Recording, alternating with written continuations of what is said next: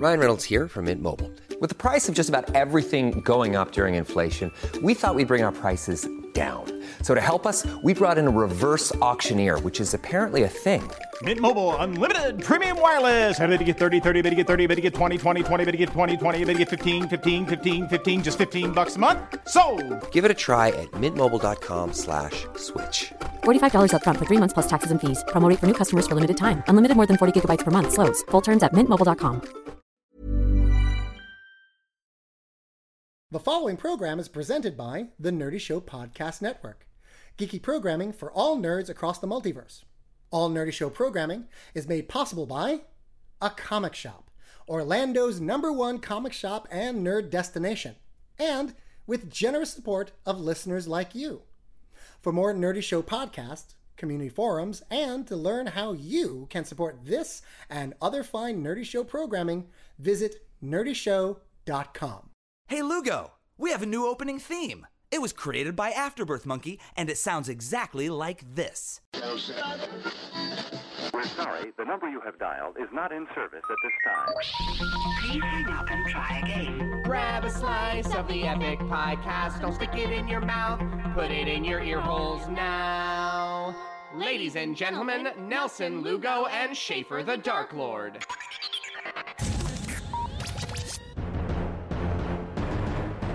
Ladies and gentlemen, coming to you from the beautiful and spacious Studio 6C in Astoria, Queens, this is the Epic Piecast, episode 15. I am your host, Nelson Lugo. And I am your other host, Schaefer the Dark Lord. What are you doing? I'm trying on a new voice. Is it? It was scary, wasn't it? Didn't it sound rugged? That's not a word I would use to describe it. I'll take it then. You sound like that movie announcer voice. In a world filled with movies. This summer. You sound like that movie guy. Oh, I don't have the voice for that job. I wish I did. I envy people with those rich, bassy, but kind of gravelly voices like that. Like the movie announcer guy. Apparently, hard living, smoking, and drinking gets you those voices. Well, then I'm on my way. You are well on your way. I'll probably have that voice in a few years. Yeah, you got to give it time. Yeah. I'm so impatient. I know, but the movie voice guy, he's an old man. He's not a young guy. He's not a spring chicken. Well, there's a few of them. Well, I mean, but the one that we all know and love. Yeah. He's a hard living man in a world where drinking and smoking gets you paid. So, but there it is. Hey, welcome back. Hey, it's so great to be back. I know. How long has it been? It has been 2 months. Listen, listener, to our devoted listener, I would just like to say, we took last month off. There was no October episode. No. We took the month off. We didn't even post an announcement about it. No. I don't think either of us posted a single thing on any social media like, hey gang, sorry, there's not going to be an episode this month. No. Sorry about checking out on you like that. Well, to be fair, we were not only incredibly busy, but we were also on the road. You were. Well, I mean, yeah, but you had just finished your album, so you were doing all of the sort of final stuff for that.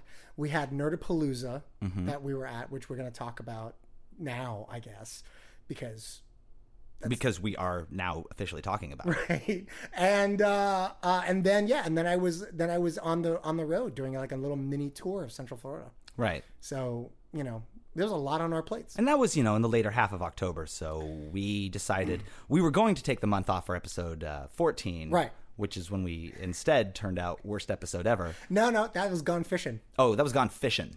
Yes. Worst episode ever was before Gone Fishing. Wow, we are professionals, aren't we? Yes, we are. So that episode, that one we threw together at the last minute because we thought we were going to take the month off. Right. We keep telling the Nerdy Show guys, hey, we're going to take a month off. We just needed like a break. Right, and then we didn't do it. No, we still recorded an hour-long episode to explain why we weren't doing an episode. Right. Last month, we just couldn't be bothered with that. Well, I mean, we just, the timing didn't work out. I wasn't around. We just got really busy. We couldn't have done it beforehand. just too many obstacles were in the way. But we're here now. So, gosh, so much has happened. Let's get the big stuff out of the way first. Right. Your album has landed. My album was finally released. This is old news for y'all. Yes. Because that album came out here's over a month ago. It came out on October 7th. Well, let's talk about this though. Okay. You've talked about it a lot on many other podcasts and many other shows. You've performed it live a couple of places, and you've had tremendous amount of feedback, all pretty universally positive feedback. Yeah. For your album. Now that you have released it and have nothing to do, how do you feel? How do you feel about it? Like, are you ambivalent about it? Are you proud of it? Are you kind of like thinking, are you second guessing it now? Like you could have gone back and done something better. Like, where are you now? I'd say between the period between completing all of the production and its release was when I started second guessing all of it, because I had been so deeply entrenched in all of the details of just getting it completed and getting it done and getting all the ducks in a row, that I had kind of stopped thinking about the actual content of it. And it wasn't until it was really out of my hands and it was off at the plant and I couldn't change anything again, I started listening back to the masters. What up, Michael Kill, for mastering my record? And I was listening to him and I was then realizing, am I really releasing this to the public? What have I done? Like, I had this pipe dream 2 years ago, and then I focused everything I could and put blinders on, focused everything onto it, worked on it nonstop. And then I had that moment. I had a few weeks before there was any feedback where I started kind of panicking a little bit and was like, maybe I don't really want to tell my audience all of this stuff. But well, too late. Yeah, it was too late then. And I was like, so I shifted directly into bracing for everybody on the internet hating me.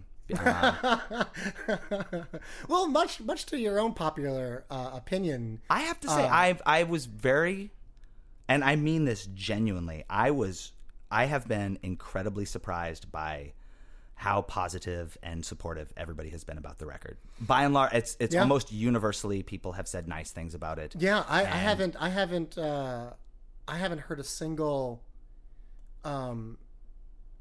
sort of a gratuitously negative comment about your album. I mean, there are probably some people who take issue with certain nitpicky stuff, but by and large, everything I've read so far seems to be really, really complimentary of you and the work. Yeah, without to run the risk of sounding trite or insincere, it's been very touching how nice this, especially this one, more than any other records. I mean, I always like it if I release something and people are nice to me. It's kind of the point of having an audience, I guess. Sure. But since this one, it was almost practically designed to alienate an audience and is so kind of uncomfortable at times and dark and semi-autobiographical, it doesn't change the fact that I felt very sort of naked and vulnerable giving this to the public, and was expecting, I don't know, I guess I'm just always kind of braced for the worst, and so I was expecting people to be really disappointed. And people have been very nice, so I feel I now that there has been that feedback, because it was just me listening to it for months in my darkened apartment alone in headphones. Now I can say I feel very good about my new record, Sick Passenger. It is available now from my Bandcamp page and iTunes and CD Baby and Amazon, SchaeferTheDarkLord.com, and everywhere. Go get it. You know what? I actually have my own sort of 2 cents about sort of like the universal appeal, because I think ultimately, like any good piece of, I'm going to call it theater, because what you've crafted is actually a narrative. It's a story that has a beginning, middle, and end with a rising action and a resolution. So as far as I'm concerned, I view it and listen to it like it's a piece of theater, and like any good theater transcends, like the transformative power of theater. Your piece, you're talking about you in personal and exaggerated tones, but ultimately your stories are everybody's stories. Like the things you talk about are the same things that people struggle with everywhere, and particularly people who do embrace pop culture tend to be a bit more either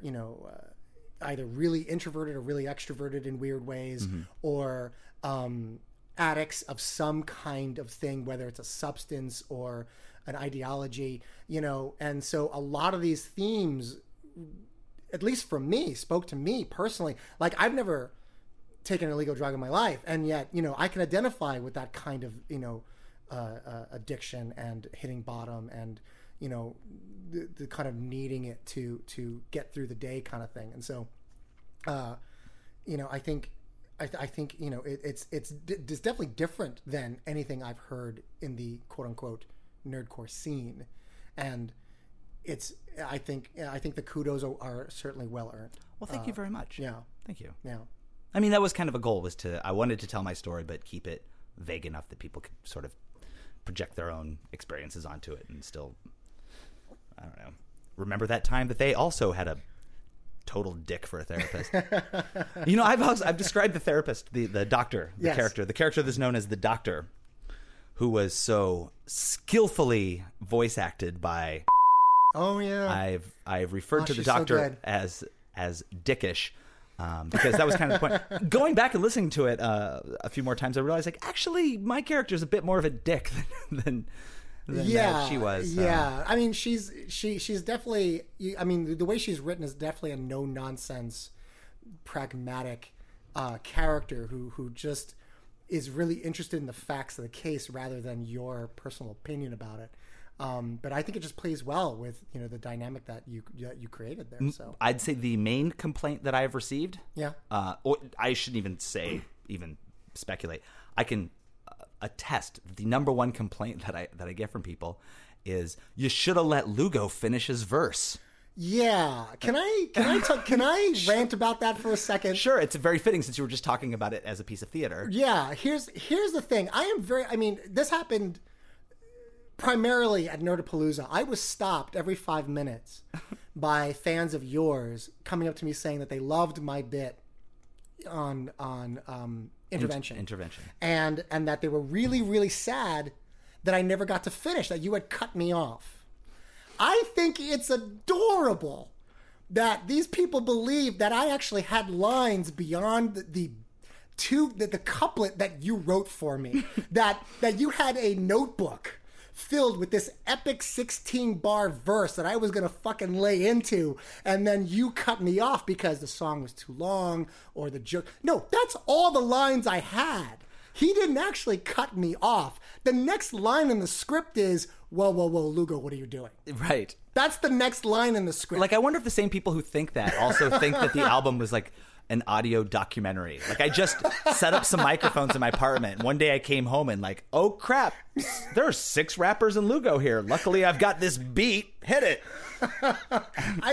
I love that song, not because I'm on it, but because I think it's a can I tell this story? Sure.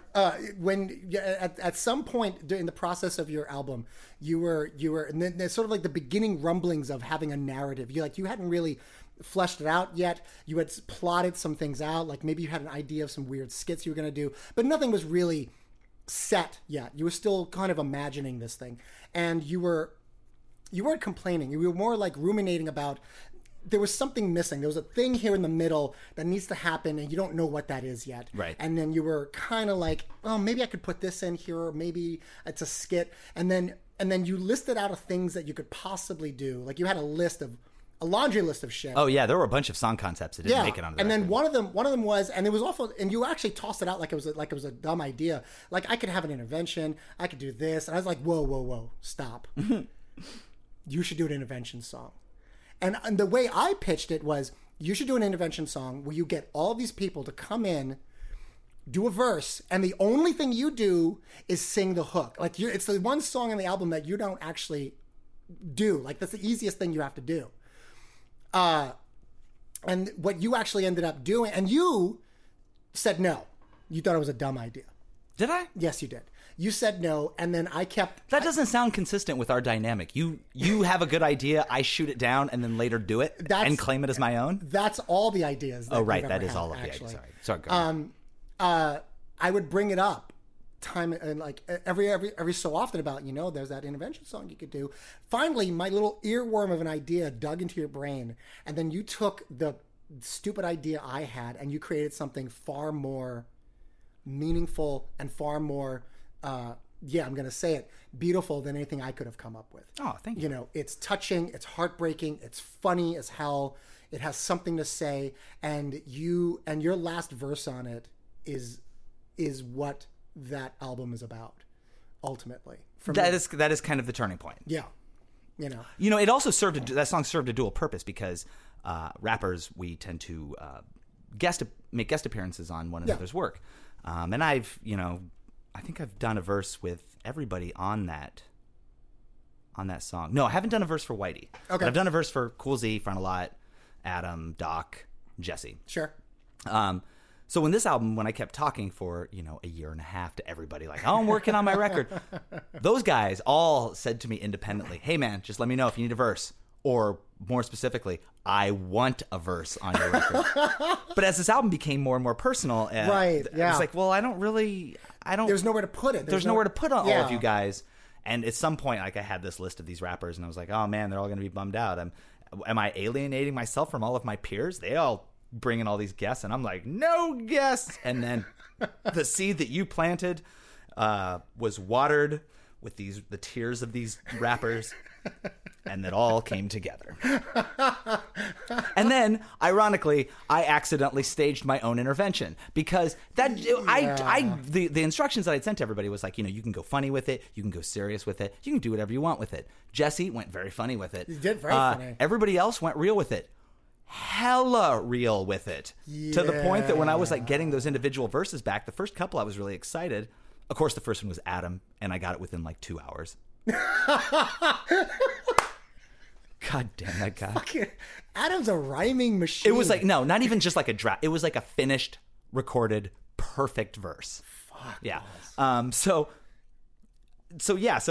I got it and I started listening to them. And they'd come in. Each one was like, got a little bit like harsher. And I was like, ooh, this kind of sucks. It got to a point where like when the last couple came in, I would open my email, download the attachment, and then just kind of pause for a minute. And be like, I don't know how much of this I want to hear. Steal yourself for it. And then I ended up having to talk to my real therapist about my song, about my fake intervention that I accidentally staged for myself. And then which turned into a conversation of, do you think you need an intervention? And I was like, oh God, this is too cyclical of like life and art. And I want to go now. Let's just talk about a pet that died when I was a kid so I can go home.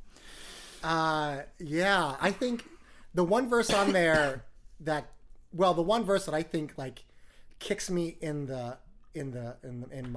my heart balls is MC Frontalot's. And the one that makes me cry, Cool Z. Yeah. Cool Z really went for the heartstrings. Cool. When it gets to that point, and let me tell you, I'm going to tell you this right. I listen to your album at least twice a week, and really? I don't like pick and choose. I start it, it plays, and it ends. And every time it gets to Cool Z, I'm like, oh fuck you, Cool. You're gonna make me cry. God. I mean, of all the guys on there, he's the one that I've known the longest. I've known Cool Z for 15 years, and we've just done a lot of stuff together over the years. So he was able to. Yeah, he knew which strings to pluck. Yeah. I also gave everybody instructions that was like, so you guys can write whatever you want. Just make sure that every verse starts with "Hey Schaefer" and ends with some variant of "We're only doing this because we care." Something like something along those lines. So the language of an intervention. Sure. Cool Z's starts with "Hey Mark." Yeah. The only one. The only one. and ends with the trying to make me afraid of death.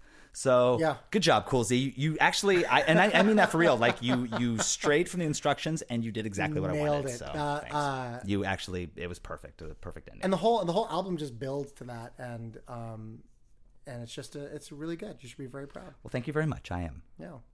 Now so then we went down to Florida. Yes. That was when I kind of first like was able to have those CDs in my hand, but. And I did a show down there, and it was awesome. Everybody at Nerdapalooza is always so nice. Oh my God, yeah! I had such a great time. Yeah. This was kind of a special Nerdapalooza for you, or rather, the whole trip was. Why is that?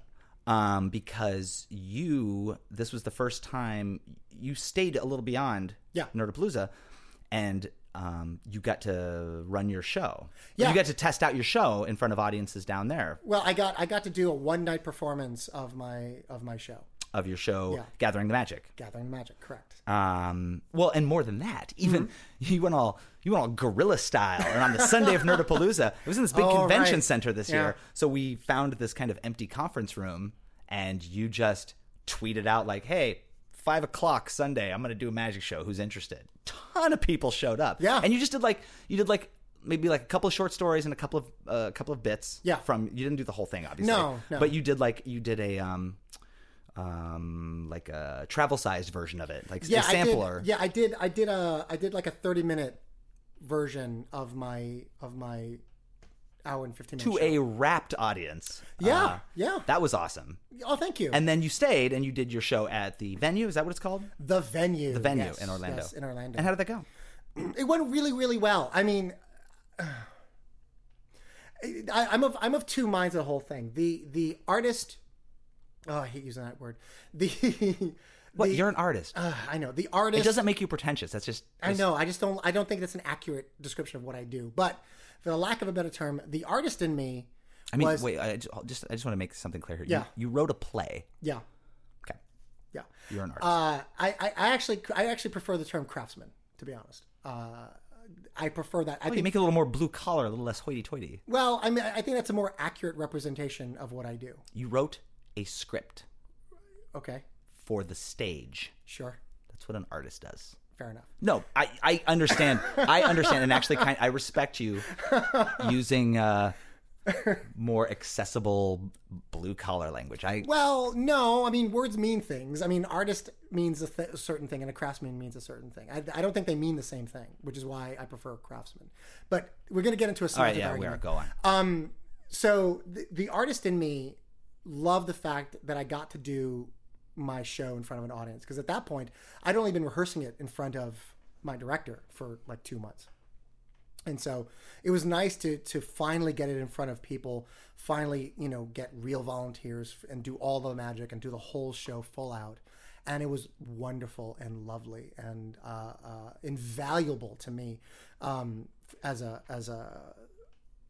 to validate that I'm on the right track, and also just like, hey, this is a thing that I can do, thank you. The producer in me kind of disappointed. It was a 10 o'clock, it was a 10:30 show on a Thursday night. That sounds like kind of prime time. In New York, it is. In this 80-seat, 100-seat theater, about maybe 20 people showed up. Really? Yeah.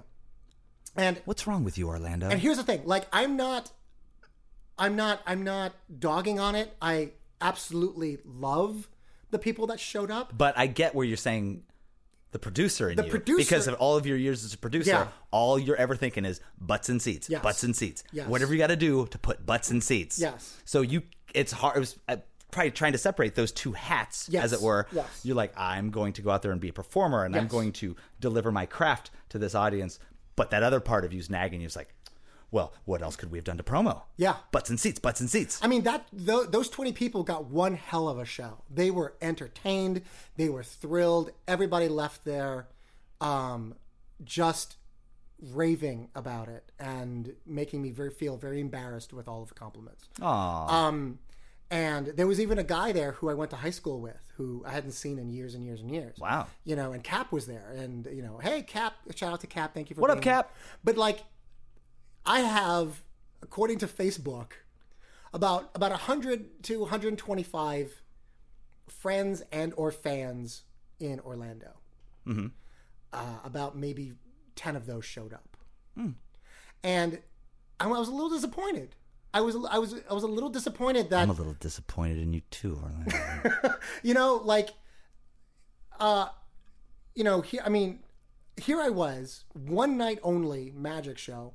All of these people have independently told me that they want to see my magic, they want to see my show. Bring it to Orlando, bring it to Orlando, bring it to Orlando. And then when I bring it to Orlando, like, less than a quarter of them show up. And, again, I would do it again in a heartbeat. I would do it again in a fucking second, because I would rather have a rapt, enthusiastic 20 people than a room full of people who didn't care. Absolutely. You know, absolutely. Any day of the week. Any day of the week.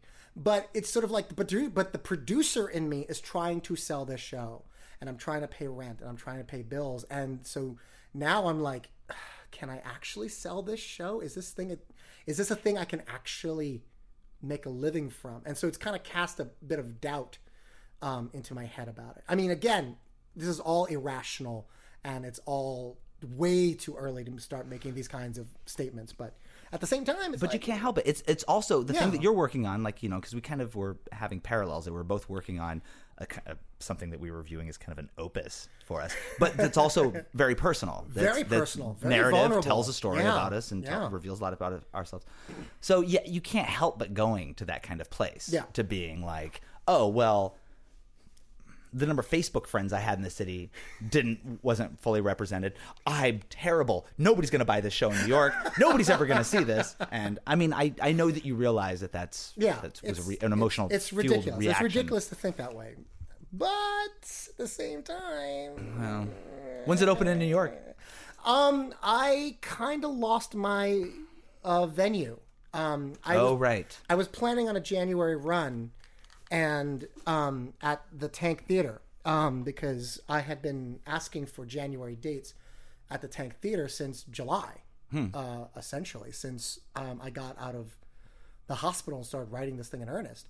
And I was told over and over and over again, nobody's booking anything in July, the board is putting a hold on everything, you gotta wait. So, but every month I would check in. Because you still knew that you had to check in. Yeah, and so then, but there's a lot of turnover at the Tank Theater. A lot of people have left. A lot of people coming in new. Board members are being switched out. So the Tank Theater's in a transition period. Luckily, it's not going out of business, because that would just be heartbreaking for another New York theater to go out of business. So it's still there. And so finally, it came around to like, and in October, I guess I kind of forgot to check in because I was busy with other things. Finally, I get to November. I'm like, oh, right, let me check in. Hey, I'm just looking for January dates. I get told that the earliest available date is late May. Which means that there were people booking shows. They knew. I'm not even going to get it. I'm just so flabbergasted. I don't have the energy to complain about it. Oh, you look defeated. I do, because now you thought you had the tank in your pocket. What with all of the incredible business you've given them over the years? Well, yeah. Hey, look, I'll talk shit. Look, I'll talk. You can be diplomatic. I'll talk shit on your behalf because I don't have a working relationship with them anymore. So, yeah. I mean, what did you do? I mean, you only sold out that house with Epic Win shows 100 times. So. I mean, they didn't really have any loyalty to you. No. You fuckers. Well, I mean, I still do have an in. But it's not until late May. Yeah, but that's not the point. The point is that you'd already been talking to them for months about a specific time period. Right. And the thing is, I can't wait till late May. I can't. No. I can't. That's way too long. That's way too long. You got to start getting this thing on stages. I need to start eating regular meals. Okay. And paying my rent on a timely basis. Yeah, so now I'm searching for either a theater for a run or, well, basically I have options. I can either do a standard New York one-man show 2-week run, right? Or I can find a space that will host me for one night a week. So it'll be an ongoing open-ended run, catch Nelson Lugo at the Smorgasbord Theater every Saturday night at 9, that kind of thing. I can do that, or I can just take it on the road. Just book it in other theaters across the country and just go. All of those have benefits. All of those have pitfalls. Sure. None of which are particularly attractive to me at this point. Let me tell you something from my experience. Oh shit. If my experience is any indication... Well, I think I know what you're going to say, but go ahead. I was just going to say, if I play anywhere, right, outside of New York, boy, are they happy to see me. Yeah. If I play... That's exactly what I thought you were going to say. If I play anywhere in New York, nobody gives a shit. Well, no, that's Well, not I true. mean- But it's such a crapshoot that, like, I get to a point every now and then where I get kind of cocky and I'm like, hey, I finally developed a local fan base, because I'll do a show and, like, 100 people come out and I'll be like, Yeah. oh my God, after all of these years in New York, I can finally draw a crowd. And the next show I do, even if it's like 2 months later on a Saturday night, I'll get like a dozen. And I'll be like, oh, I guess I can't really predict how this beast behaves. Yeah. But you go anywhere else, man. Well, also Go do a show in Lincoln, Nebraska. You'll fill it. Well, that and from a producerial standpoint, I always make twice to three times more money outside of New York as I do inside New York. Yeah. This just adds this is just further evidence on the pile for my suggestion. The city ruins everything. Well, I wasn't going to actually quote my own song, but I was going to say that this place is just fucking hell on earth. Here's the thing that New York is great for. There is something? Yes. Okay. For artists, there's actually one thing. Ooh, the rats are so big you can ride them with saddles? No. That's pretty cool. You can't do that everywhere. That's true. That is cool, but that's not what I was thinking. Okay. The one thing that is wonderful for actors in New York that you can't get anywhere else, New York press. Yes. If you get a shout out or a quote or a review in any kind of New York established press, that shit is like liquid gold everywhere else in the country. That's true. If you go on, see, here's the thing. If you go and you take the show on the road, Yeah. you are going to get some audiences. You'll get some people that'll come based on write-ups in local press. That Yes. like this one-man show, this man from New York, Sure. who's an actor, comic, magician, etc., storyteller. Right. That'll lure some people out. By and large, when you go to these cities, you're going to get people who are fans of you from the internet. Yeah. People who know who Nelson Lugo is, and Yeah. they're going to bring their friends, and they're going to come out. In New York, it'll be, yes, people you know, but all the people that we know are also all stage rats who are also all trying to get stage time all the time, so it's hard to draw them out. But yeah, you're in New York. If you get like a good piece of press, like leading into the show, Yeah. you're going to draw like an audience that isn't within your social circle. Yeah. And that will be delightful. Yeah. Because they will be going to it based on the press alone. Well, that's kind of what the only reason why I would do a 2-week run, and let me tell you, I actually don't want to do a 2-week run, but the only reason to do a 2-week run in New York is so that you can get press to come out and say something about it. And then it can gain momentum by the time the 2-week run is up. Exactly. I feel like your show would be a really great date. I haven't seen your show, but I think your show would be a really great date night. Yeah. That might be the kind of thing that somebody would look in the paper like, oh, hey, from work, do you want to get together Friday? Because I just saw on Time Out that there's this, looks really interesting, this Puerto Rican wizard is going to, he's going to perform live witchcraft and also make us cry. Yeah. Except that now. By the way, please let me write your press release. Yes, you've already written it. I just did. I'm just gonna transcribe this podcast. My show has hit a what's the word I want to use here? Deer? No. Oh, you're not driving in the Midwest at No, night. Okay. no. It hasn't hit a wall, but it's certainly hit a plateau. It's plateaued in the sense that what I learned after Orlando is that this show is very close to being exactly where I want it to be. Mm-hmm. Very, very close. Mm-hmm. I don't think any more writing needs to be done. I think everything I need is right there. But there's some tweaks and some maybe moving things around. You just need to get it on stage. Yes. That's all you need now. That's basically you have direction, you have a script, Yes. you have pacing. Yes. You've got it all figured out, but now you're just mostly running over it in your head all the time. Yes. Like, and some of these things you're not going to be able to figure out until you do them on stage a number of times. Well, there's a couple of things like my director asked me the other day, hey, so now that we've rehearsed this a while and you've done it in front of an audience, what's your show about? And I said, Your director is like my therapist. Like, she just asks the right questions to totally either inspire you or just make you question everything that you've ever known? That question, and that's a big one. You spend like all year working Yeah. on your one-man show, and she's like, "So what's your show about?" And it's just like a million punches in the stomach. Well, it's basically I spent the better part of a week crying and tearing my hair out, trying to figure it out. And because originally I just wanted to put together a stupid little magic show with some cute little stories in it so I can sell to, you know, the public and have it have as big a mass appeal as possible. What it's turned into is something that I never foresaw. I didn't see this happen. I didn't see this narrative arc. I didn't see this you know, very personal, very vulnerable, very telling story about this man's life, namely me.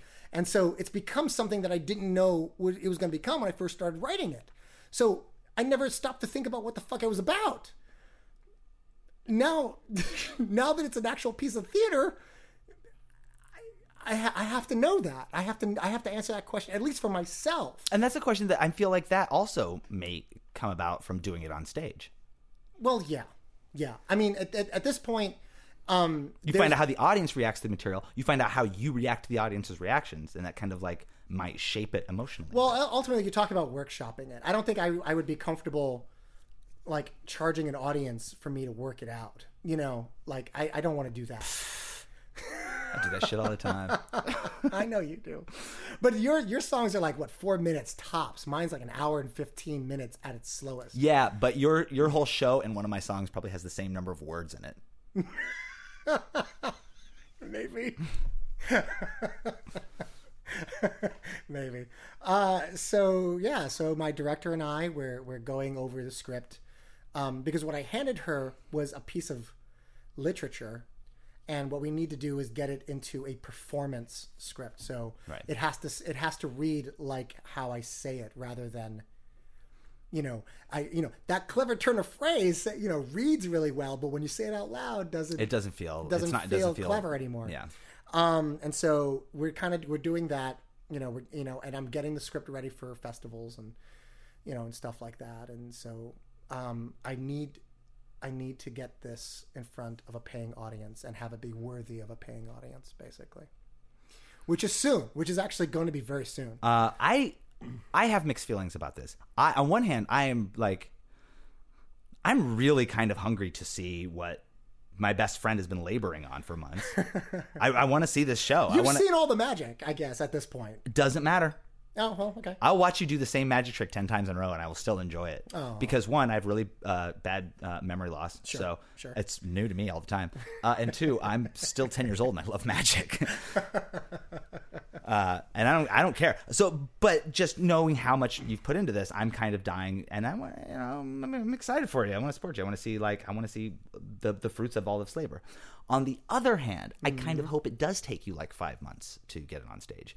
So that way we have 5 months of podcasts where I can start the podcast by going, "So, Nelson, how's that show coming along? Huh? Is it done yet? You got a date yet? You got a venue? Huh?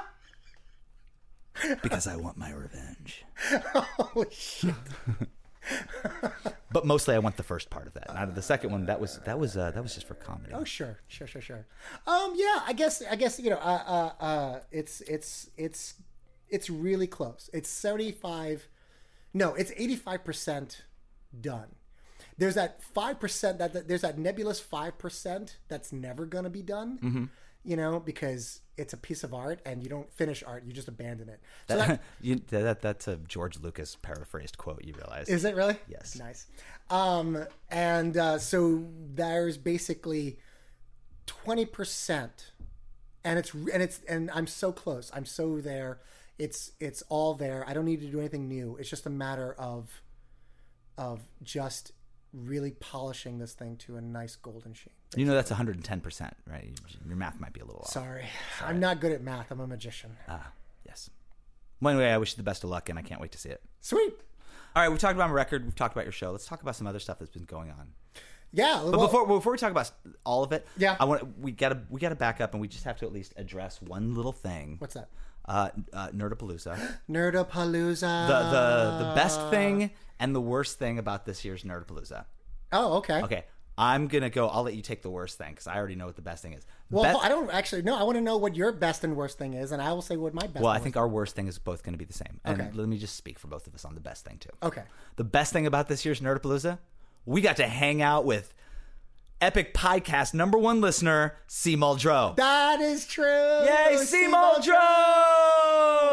Not only did I get to hang out with her, but like I hung out in a hot tub with her. Yeah. It was awesome. She was wearing a Batman bathing suit. I know, and she's so cool. C. Muldrow, longtime listener of the podcast, and also just a delight. Just an awesome person. And I was so thrilled, and I got to hang out with her. We got to talk music and nerdy stuff, and it was a thrill to meet her. I was really, really pleased. Yeah, she's great. She also sent me a bunch of really awesome comic books for my birthday. Aww. So, C. Muldrow, you're pretty much tops in our book, in case you didn't already know that. Hey, it's not my birthday, but I had cancer. Okay. I think that. Wait, let me see that card. Oh yeah, it's expired. Damn it! Now the worst thing about Nerdapalooza. Look, Nerdapalooza is awesome. It's awesome every year. I always have a lot of fun. Sure. Get to see the fans. Sure. Get to see rap friends. Get to see Nerdapalooza friends. It's just a great time. Mm-hmm. So the bad news. The worst thing about it is that. Apparently the fun train has stopped, and this was the last Nerdapalooza. The last Nerdapalooza. Yeah. There will be no more Nerdapaloozas. I had a wonderful time for 6 years. 6 wonderful years. I like to think that I had something to do with it because they booked me 6 times. Perhaps there was a curse. Shut up. No, I'm absolutely thrilled to be part of the Nerdapalooza history, both as a producer of Epic Win and just myself, Nelson Lugo, and we're doing a podcast on a Nerd Show Network. Our cohorts on the other end. We got to see Jermaine. Oh, sure. What up, Jermaine? What up, Jermaine? How come we never given you a shout out? Oh, that's right. We've never given Jermaine a shout out. I actually got to be part of the live webcast that was going on that weekend. Nice. But the best time for me is I actually got to hang out with one of my rap nerdcore favorites, Jesse D. Oh yeah, Jesse Dangerously, and I actually got to, and I also sat in a hot tub with him. Yeah, and he also not only did I get to meet him and befriend him and be nerdy with him, he actually called me out on the carpet for some questionable, sketchy jokes that I did. That's right. It's one thing to just develop a friendship with Jesse D. Yes, it's another thing to be taken to task on your rape joke. Yes, by Jesse D. So and you know what? It's kind of special. Like you should get a tattoo to commemorate that. I think it's fucking awesome. Well, it is awesome because I said something that obviously was a joke that did not land, and because I told it incorrectly, he called me out on it, rightfully so. And I'm either never going to tell that joke again, or I'm only going to tell it if it's fucking perfect. But it was a very thoughtful discussion. Absolutely. It's not like he came at you, bro. No, not at all. It was not at all. And I'm honored that he thinks highly enough of me to actually bring it up. Because if he didn't care about me, he would never said anything. Yeah. Yeah. I love Jesse D. I love Jesse D. I got to do doing my set is of course always fun. Guesting at Nerdapalooza is always fun because you get them all under one roof, so you get to do guests with all the people that you've recorded with via the internet. So I got to do cameos with Jesse D. Sure. And my parents' favorite music. Sure. What up, Steffi? Robo Rob, sure. Oh man. MC Lars. That's right. I also. Oh, we both did. We were both on stage with MC Lars. You did 2 songs. I did. We did Do the Bruce Campbell. Yeah. Cut down to just 2 rappers, and because Whitey and Zealous weren't there. Sure. And then I hyped on Mr. Raven, and you operated the puppet. I can't believe, as part of my life memories now, that I get to say that I operated a Raven puppet on stage with MC Lars and Schaefer the Dark Lord. You did it with skill, kid. You might have a future in puppeteering. Oh, you think? Maybe. Yeah, I'm very, very sad that there will be no more Nerdapalooza. But it is sad. That was. I look forward to that every year. So did I. I kind of planned my year around going down to Orlando because Orlando's not just a Nerdapalooza place for me. I have family there, friends there. And so I kind of planned my whole year around it. I may go down again next year just to be there. Yeah. But at the same time, I completely understand the necessity for needing to shut down shop. Sure. You know, and I'm sure all kinds of armchair analysts have already picked apart information they don't have as to explanations why. But I can confirm that because I have a Facebook account. Yeah. And ultimately, if you weren't there, and if you weren't a performer, and if you weren't an organizer, you should probably shut up. Actually, if you weren't an organizer, you should probably shut up. Because you don't have all the information. Then we should shut up about it. So let's talk about some nerdy stuff briefly. Oh, some pop culture that we have consumed. Pop culture that we've consumed. Some comic books, some movies, some video games. All right. Where do you want to start? I am playing Batman Arkham Origins. Third installment in the Arkham series. It is a prequel. It has been shipped out to a different studio. It's no longer Rocksteady. They sold all the attributes, so all of the game mechanics are basically the same. I'm going to love this game because it's Batman. I loved your Facebook post about it. What was it? It was basically you said, this feels like an 8-hour DLC for Arkham City, but so what? #Batman. Yeah. Look, Batman Arkham Asylum was one of the most exhilarating video game experiences ever because it was the first time playing this mechanic and really feeling like Batman. You're doing investigating, you're doing combat, you're doing stealth, you're meeting all these bosses, you're finding all these little like Easter eggs for the Batman universe. Arkham City, even better. Bigger, more content, more villains, more world. Awesome. This one, gone to a new studio, even a bigger map. But the magic's has gone a little bit. It's taken a little bit of a hit. Like, it all feels very much like... Is it a bigger map, though? Isn't it just... Oh, no, it is bigger. It's definitely bigger. Okay. I haven't played it yet, so... It's great. It's more of the same.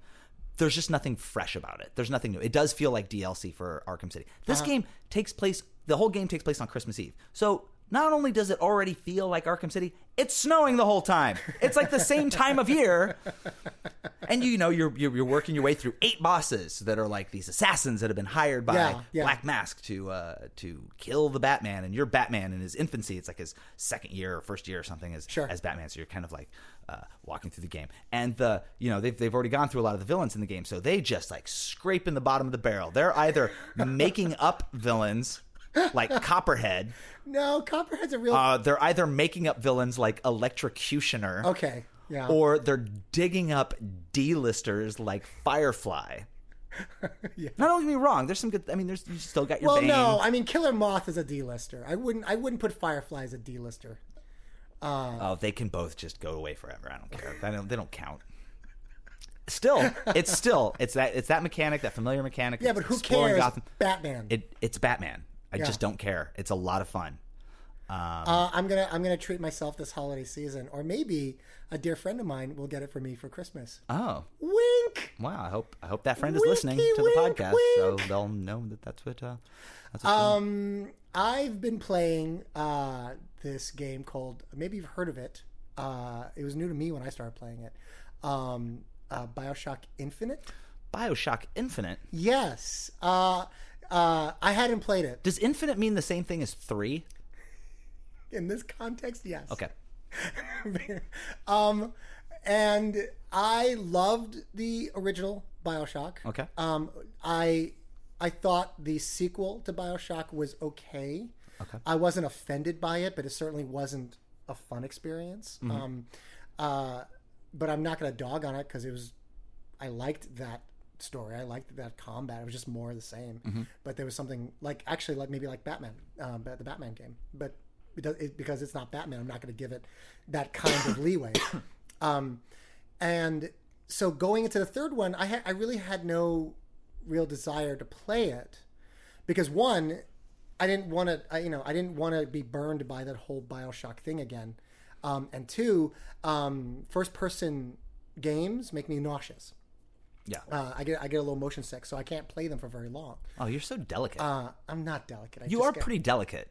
I'm a delicate emotionally, maybe. No, like a cat hair will send you to the ER. That's not delicate. I'm infirmed. Okay.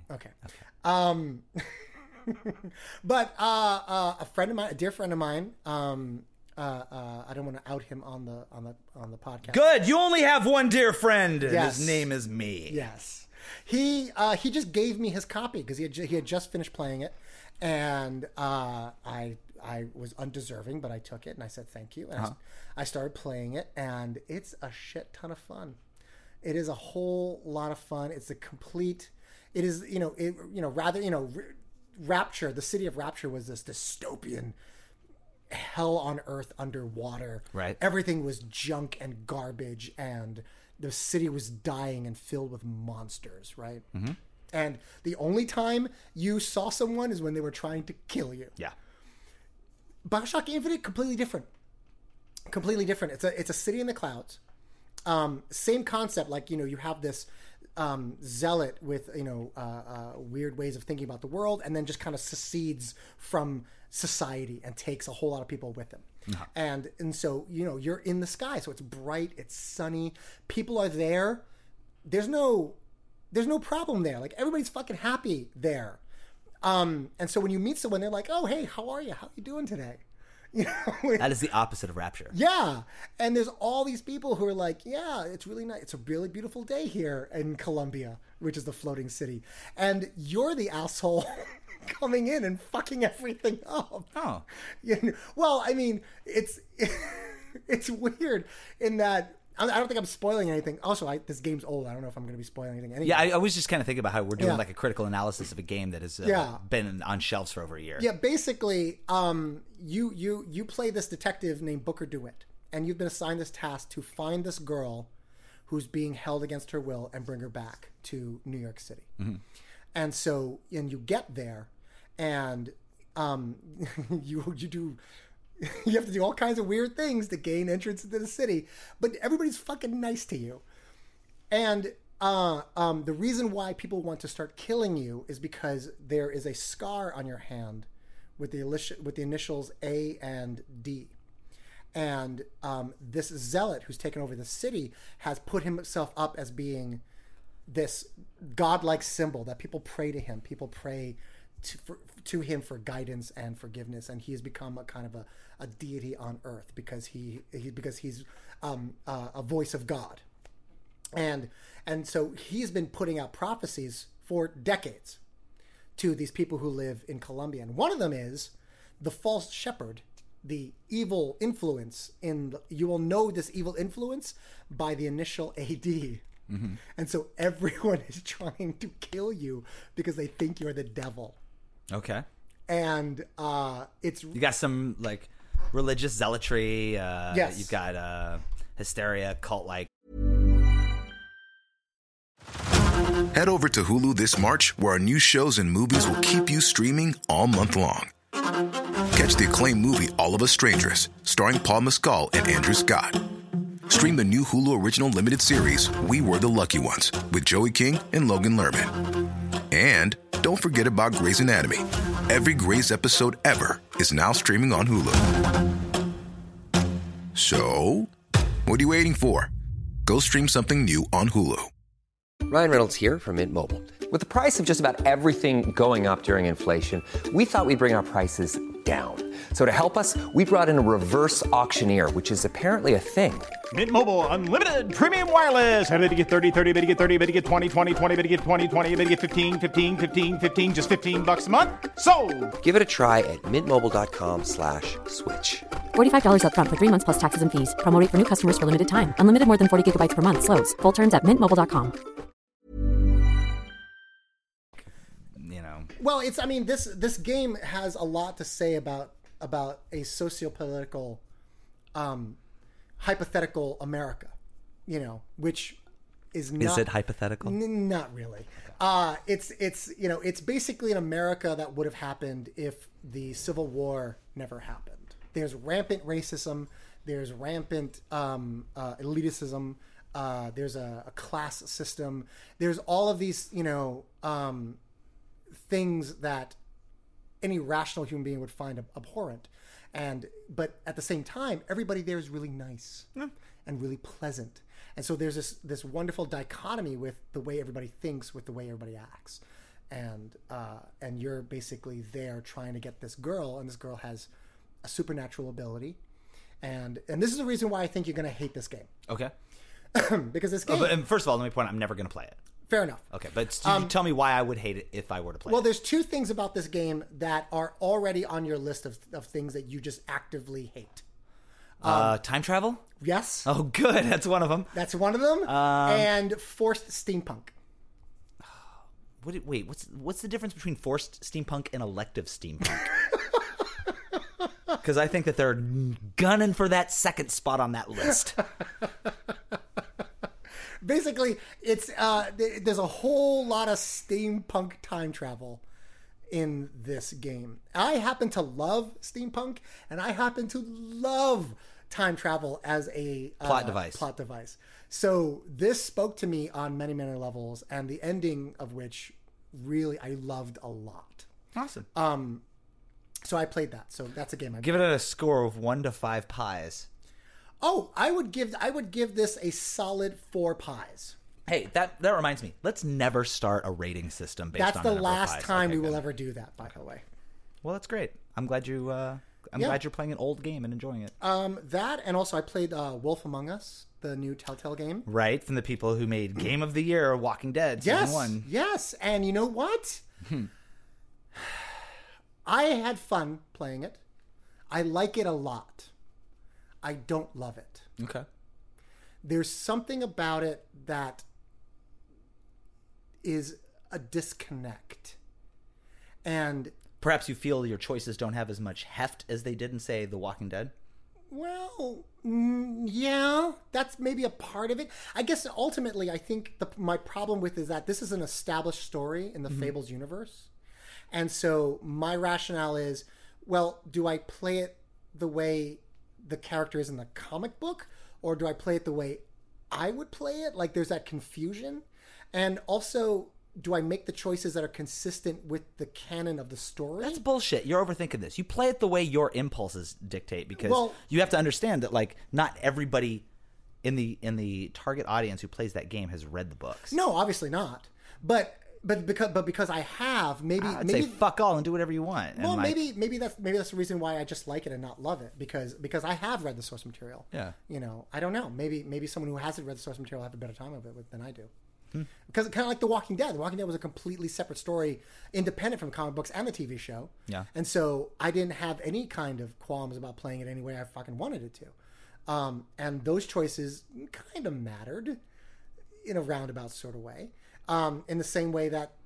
Oh, they definitely mattered. Well, they mattered in who would end up joining your party in certain situations, but ultimately, can I spoil the ending at this point? Nah. Okay, I mean, ultimately, the ending that we know still happens. Yeah. You know, like... Look... Like, the choices matter. There are more things that happen other than the beginning and the end. No, I understand that. But yes, I mean, your choices affect who ends up supporting you and or not supporting you. Or who's even around during most of the story. Absolutely, absolutely. But ultimately, they go to the same place. Everything goes to the same place. Right. That's all I'm saying. Do you you're not watching the current season of The Walking Dead, are you? No. It's great. You're no longer reading the comics, are you? No. Also great. Walking Dead has just launched into its all-out war storyline, which is going to be, they've been building up to it for a year, and it's going to be 12 issues. There's, it feels a lot like the Governor Prisoner stuff from like years and years ago. But it's different. There's a group called the Saviors, led by a man named Negan, who is one of the fucking best written villains ever. He's so good. And then there's Rick's group, and they've teamed up with 2 other groups, and they're having this big war with them because blood has already been shed, and they got to shut this guy down because he's a menace, and blah blah blah. Oh, and also, if you look really carefully in the background, zombies. It's mostly about this war between these 2 groups of survivors, and the thing that I like about it, I was bummed for a while because it felt like they were just kind of like retreading over the prison material from years ago with the Governor, but it's kind of taken its own shape, and I like now that they're doing these 12 issues of the full-on of the all-out war story. They're going to be publishing issues every 3 weeks as opposed to once a month, which is great for me because I hate waiting 30 days for 25 pages. Sure. Now it's just kind of started, and I'm excited. I just hope everybody dies. Everybody. All of them. And they figure out somewhere to go with the story, because at this point, they just keep. It's like Yeah, they're just keeping we're it survivors. alive. We found a new safe spot, and now here's another group of survivors. Are they allies or are they foes? I don't know. Let's see how this unfolds. And they've just been kind of repeating that for years. Sure. So it'd be nice to see where it goes after this. But I'm still holding out for them, and I still love the book. Oh, Still love that series. Still all love right. it. Awesome. I've been reading the trades from DC, both Animal Man and Swamp Thing. Written by Animal Man by Jeff Lemire, Swamp Thing by Scott Snyder. Sure. I never thought that any of either one of those characters' mythology would speak to me, and I would ever really care. But for anybody who has issued a blanket statement on the internet, because I know how you love your brand loyalty. PC, not Mac. Xbox, not PlayStation 4. Marvel, not DC. I know how everybody loves to just like you pick one, and you defend it. Yes. You hold up a flag, and we're in a tribe, and blah blah blah. For anybody who like just jumped on the bandwagon, and been like, "Fuck DC and fuck the New 52," that's crap. I always wanted to say to myself, "Oh my god, that's amazing that you have had enough time, that you have read 52 series that you don't even like, so that you can make that informed decision." Basically, if you're going to hate on DC, that's great that you love mutants. That's awesome that you love Deadpool. Great. There's so much great stuff coming from Marvel. And I know that it's so fun to like bash on DC these days. Sure. Because, it's easy. Because they're nothing but like public relations errors every step of the way. Yeah. But before you can condemn everything that's going on in the DC universe, you owe it to yourself to read the Swamp Thing and the Animal Man trades and realize that there is something magical happening in those books. I just haven't read anything quite like it. Yeah. I just finished the third trade of Animal Man, and it's kind of, that one's starting to kind of like peter out a little bit. It petered out on me a little bit because they brought in all these other DC superheroes, and I don't want them in this world. But Swamp Thing is freaking excellent. So you read this, you alternate. You do an Animal Man, you do Swamp Thing. You do an Animal Man because the Swamp Thing is your dessert, a giant green lush dessert with Abigail. So read those books because Swamp Thing, man. Or as I like to refer to him, Swampy, is really good.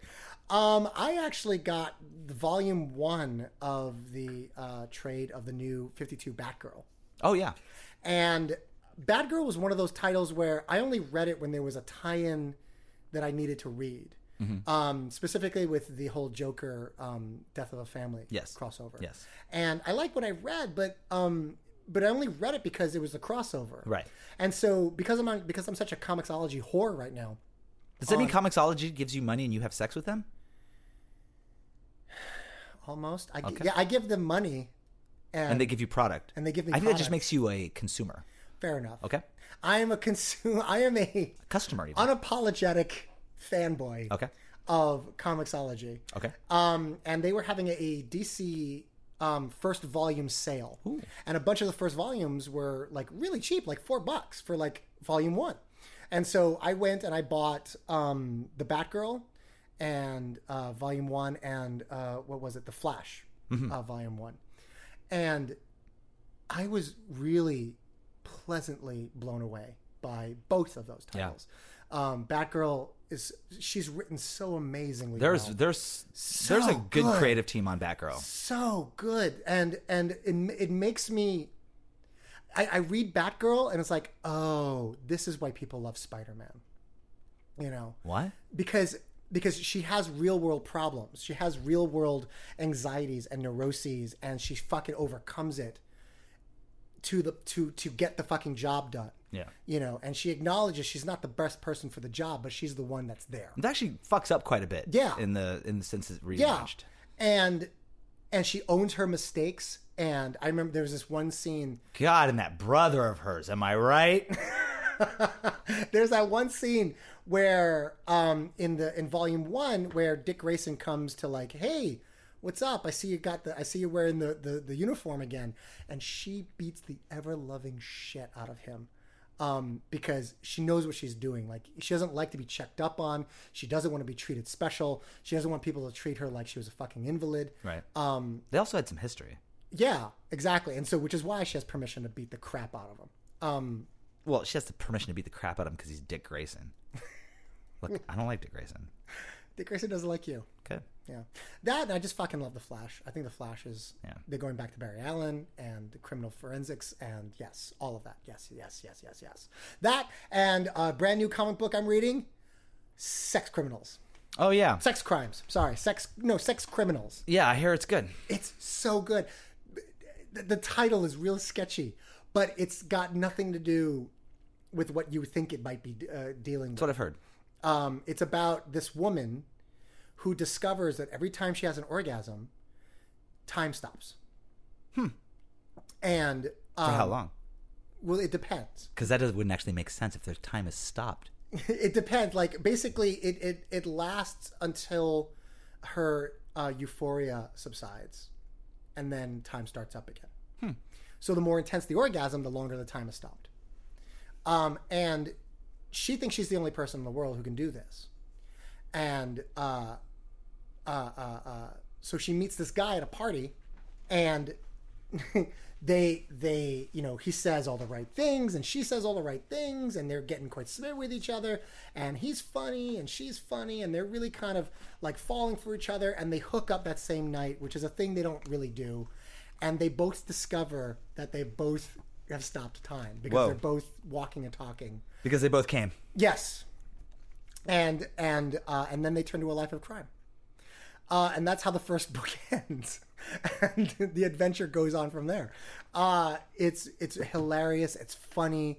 It talks about the same kind of like questions and anxieties we all had when we first were discovering our sexuality, and the first time we had orgasmed, and all of the like wonderful and scary things all about it. It's really, really intelligently written. You know, you and Warrock both speak highly of it. Yeah, so I'm gonna check it's really well written. I applaud it for being really, really brave.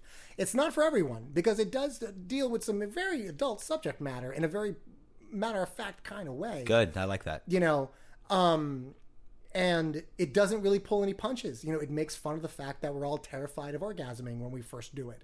You know, but it's so funny and so good, and the art's really wonderful as well. So. Awesome. Pick it up. That's Lugo's pick of the week. Have you read Chew? No. I've just started reading Chew, based on the recommendation and the generosity of C. Muldrow. Oh. Chew is a detective story. Main character's name is Tony Chew, and he's like a kind of hard-boiled detective, and he's got this power where when he eats things, he gets psychic impressions from those things. Like if he'll eat a chicken, and he'll learn about where that chicken, when it was alive, where it came from. So he will have to investigate murder scenes by like nibbling on the body. It's such a bizarre premise for a comic book. I'm going to let you read it yourself. Okay. Thanks, C. Muldrow. It's great. Oh, I went and saw Thor, The Dark World. I haven't seen it yet. Don't say anything much about it, but I guess you and I actually have very similar tastes in movies. We actually happen to like a lot of the same movies. Yeah. Did you like Thor? I liked Thor. Did you love Thor? I loved Thor, Kenneth Branagh's Thor. I loved the first Thor. I loved it. Okay, I can't get enough of it. Thor: The Dark World? Thor: The Dark World. I liked it, yes. You liked it. Yes. You don't love it. It didn't have the same kind of magic for me that the first Thor did. Okay. That said, it's beautiful and it's exciting and there's great characters. Did you have a good time? I had a great time. Oh, okay. I went to the first Thor and I was like, I didn't even really want to see it because I had never given a shit about Thor as a comic book character and thought it was preposterous that, like, wow, this Marvel, they're really sticking to this whole Avengers thing. They're actually going to do a Thor movie because that's going to work. Yeah, I remember saying that too. I was such a skeptic, and that movie worked so well. Yes, absolutely. Framing Thor as a fish out of water in a modern in our world Yes. was beautiful, and Loki and his relationship was beautiful, and the Shakespearean Yes. nature of Kenneth Branagh, it all worked, and it was beautiful. I loved that movie so much. And I liked this one. I didn't like it quite as much, but it's like any of the sequels in the Avengers universe. Sure. So far they've all kind of taken a hit as far as I'm concerned. Like, I don't think Iron Man's recaptured the magic since the first one, and I don't know. I thought the third one was really, really done very well. It sure was. I actually loved the third one. I did too. Yeah. It's just not. I mean, That's it just didn't do the same thing for me. That's true. We saw Superman together, and we enjoyed it. I loved it. So did I. I loved it. I loved it more the second time. I loved it more than Thor: The Dark World. There you go. I loved Man of Steel. I thought it was great. Yeah. I don't know why people hate on this movie so hard, but I thought it was great. Well, because some people seem to mistake nostalgia with being indicative of higher quality. I thought it was great, and I can't wait for Batman vs. Superman because Zack Snyder has shown me this world with Clark Kent in it, and Henry Cavill. How's that pronounced? I have no idea. Who gives a shit? I thought he was great as Clark. Here's the thing. I was very, very nervous about Man of Steel going in because I love Nolan's work. I think Zack Snyder's inconsistent for my tastes. Okay. There are people who would argue vehemently about that with me, but you mean Basher Keith? Well, he's one among many. Really? Because I don't think there are that many people that are that passionate of fans of Zack Snyder. I am not a big Zack Snyder fan. I thought I liked a couple of his movies. Loved Watchmen. Loved Dawn of the Dead. Yeah. Those are the two that I would have mentioned. I love those two movies. Didn't really care about 300. Didn't see Sucker Punch. I think his over-the-top style of directing works in certain situations and doesn't work in other situations. Well. And the moment I heard he was directing Man of Steel, I got very, very nervous. But then I was also reassured that Nolan was going to be attached to it. And I'm like, okay, well, if you combine Snyder's ability to tell very large, epic, sweeping stories with over-the-top filmmaking with Nolan's grounded storytelling, this might actually be able to do something. And I was right. I thought it was great. It was the perfect combination. It was wonderfully cast. It was like putting peanut butter in my chocolate. Yeah. It was wonderful. I thought and now I'm like, yes, go ahead. Do the Batman Superman film. Yes. Yeah. I can't bring. You have my full confidence now. Open it tomorrow. I'll be there. Let's go see it. Yes. Ben Affleck. Yes. Draw it on paper. That asshole from Fashionable Mail. Yes. Done. I cannot wait for that movie now. Yes. I am on board, as they say. Because haters are gonna hate. Yeah. That's all haters are gonna do. I saw that on a T-shirt. I saw that on the internet. I think we've done enough of talking about the stuff that we spend our money on. Yes. What about you?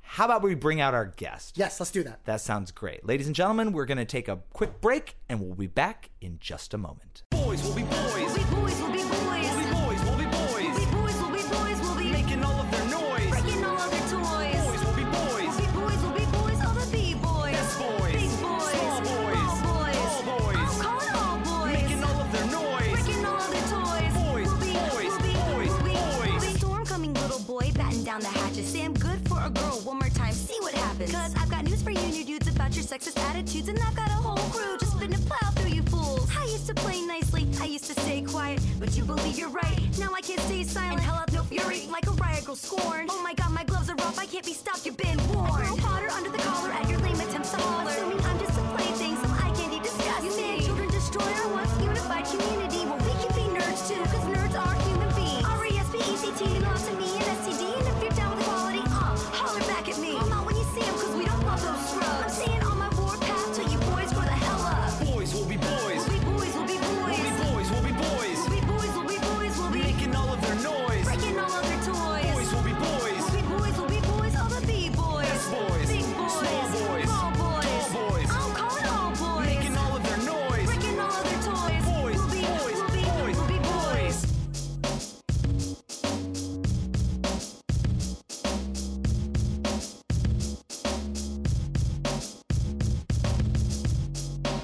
Ladies and gentlemen, our guest on the program this month is a Virginia-based rapper. She's the member of a hip-hop trio and is also now hard at work on her own solo album. Please welcome to the show, Christy B. Yay, Christy B! Hello. In the flesh. Oh my gosh. Welcome to the beautiful and spacious Studio 6C in Astoria, Queens, Christy B. It's fantastic here. I really enjoy it. Yeah. I know you sounded a bit overwhelmed, and I know that that's how everybody feels when they are finally in the presence of known mage Nelson Lugo. Oh, shut up. So, Christy B, hello, welcome. Is this, first of all, is this your first time to New York? Oh no. Actually, I've been I've been quite a few times. I went with chorus when I was in high school. I was a really big chorus and theater nerd. And so like we would go on our annual trip, and it was my freshman year and my senior year we came up here, and we competed. We compete every year. And my senior year, I actually took gold back. We competed at the College of Staten Island. I think wow. Yeah. And that was really cool. And then I went on a trip for theater the summer before my senior year of high school. And that was a lot of fun. And then I came up for a show, and I stayed for 2 days, and that was crazy. So. Was it a rap show? Yes. And you were in it? No. Oh. You were a civilian. I was attending yes. as an audience member. I was disguised. You were disguised as a common pedestrian. Yes, I was. I was disguised as a very juggernaut. Smelly, unhappy person the second day. Yeah. Well, we didn't have a place to stay, so we kind of just like toughed it out. What was the rap show? We can bleep it. Yeah, just say it. We'll bleep it out. What a laugh. Precious. God. So, I wish I could have said it was something cool, like, yeah, I went to like one of the Rock the Bells or something like that. Nope. No. All right. Well, be that as it may, I won't hold that against you. Thank you. So, what do you want to talk about there, Chase? Well, I know you got some exciting stuff to talk about. Sure. Christy B, you're a rapper. Indeed, I am. You are a burgeoning rap star. You're burgeoning in that you're getting like more attention from the internet now. But you've been writing rhymes and recording rhymes for a while now. Yeah, actually, the group that I'm in, the Nerdlux, it's the Space Jam based name. I don't know if you guys are familiar with it, but our listeners are definitely familiar with Space Jam. I'm totally being a smartass, but yeah, we've been doing this for about like 3 years now. And it's weird, like looking back like on all of our old material and seeing like how far we've come. And I mean, maybe our whole thing is probably like 15 songs at most, but still, like you can definitely see the growth. Oh, sure. It's pretty interesting because I've never had anything to really measure it by. So watching my trade, I guess, become a lot better than it was. Yeah. I don't know. You can just cut that out if you want. No, nope. It's staying in. Babbling. No, not at all. And first of all, I just want to let you know now before I forget that your contribution to Sick Passenger, your collab on Sick Passenger, that has got to be in the top 3 songs of my favorite. Oh, thank you. It really is. I fucking love I guess, yeah, Boys. we should probably, in the interest of full disclosure, Christy B does appear on my most recent record on a song called Boys. Yes. And I fucking love Boys. Love it. Oh, and thank you. And having known you on the internet, because you are now my internet friend who's now transitioning into an actual in real life friend. That's been happening so much lately. It's so awesome. I know. And just hearing your thing and hearing the stuff from Schaefer and knowing that you two were collaborating on this, and I just want to say congratulations. Thank you so much. Yeah. It was like a really big honor to be on that album with not only Schaefer, but like a lot of other people that I really look up to. And I mean, honestly, it's been kind of weird transitioning from the whole fangirl, I love all this music, to hey, I'm one of y'all now, what's up? So yeah, it's like I don't really know, and sometimes I have to just ask him like, so is it cool if I say this now? And of course he's just like, oh yeah, it's totally fine. Why haven't you been saying this all along? Oh yeah, I'm just constantly like encouraging you to just go hog wild with the I am your reason to live now to the audience. Let them know their place. One song that I have recorded already, I make a pretty bold claim. I guess you guys will find that out. Yeah, pretty bold claim. So it's so true. It's so I mean, you say you're talking about how like you've done this transition from being like a fan of a lot of these rappers to now being like a colleague of them. You've over the past couple of years, you've really kind of developed friendships with a lot of these rappers that you used to just listen to, and a lot of that has come from playing shows and hosting shows for a lot of them. Yeah. You've talk about that. Talk about some of these rappers that you've sort of hosted. What do you mean by hosted? I used to help run a DIY space down in Virginia Beach, and it got shut down. Rest in peace. Oh, well, they couldn't renew the lease, so I mean, I guess it all kind of like fell together in a horrible way. But like a music venue, basically. Yeah, it was a practice space / venue, and then like we can also book at like different places at the oceanfront, or rather, the first time that I actually became friends with rappers in real life, aside from my bandmates, was when we did the Chicho show for the No Friends tour. and No Friends is a really big deal. Yeah. You went to the No Friends show. Yeah, I fucking love that show. Yeah. It was a That blast. was a great show. And actually, it was Tribe One, or Niles, as I so lovingly call him. He actually was the one who reached out to me, like on Twitter, I believe. It was a private message, and then he was like, "Yeah, we want to roll through Virginia Beach. What you got for us?" And I'm just like, oh my God. And so like I'm like with the guys. I think we're in the middle of like a craft store and they're like playing with dinosaurs in the kids section and stuff. I'm just like, you guys, look at my phone. Look what he just said to me. And then of course we all flipped out and it was really cool. So that date finally came and we all met each other, I guess, in the parking lot before the pizza shop, and we were all just like really hype on each other, high fives and hugs and whatnot. And that was, so it was Niles, Jesse Dangerously, Adam Warrock, or Eugene, and then Michael Kill. And then Niles and Michael have actually been to my house a whole lot. Like, we keep bands there frequently and stuff. So, I mean, like, they just, like, roll through. They're like, hey, we're on our way on a trip. Can we stop by? I'm just like, yeah. They actually played a hotel show for us when we were at NecoCon. Oh, nice. That was pretty cool. Oh, yeah, that's right. The last time that they stopped through, they were just traveling kind of for pleasure. They were just traveling to see shows. And, but you still put together some sort of performance for them so they could do a hotel show at NecoCon. And it was so cute. They were so polite about it, too. I mean, like, every time that we go to any convention, we end up doing a show in the hotel room. I don't know if this is incriminating by any means, but we never stay in the same hotel twice, so that's cool, I guess. But yeah, and they were so polite, and they were just like, yeah, we're going to, like, whisper some of this stuff. So, like, when he's doing kaiju, and he's just like, crush, kill, destroy, everything. And it's just, like, really cool, like, really quiet. And, like, I'm on the bed just like, we can just yell, we can do everything we want. Not true. But, I mean, they're being really polite and, you know, respecting their surroundings, which is totally awesome. But every time we have a hotel show, normally it gets pretty crazy. And they were actually our first guests at a hotel show. So, shouts out to that. That was awesome. I saw these pictures from the NecoCon hotel show, and it was, man, it looked like a blast. Yep. And related to it being a blast, Michael Kill is there. He is so awesome. And I'm not bad-mouthing Michael Kill. He's a lot of fun. I've actually gotten to know Adam Warrock, Eugene.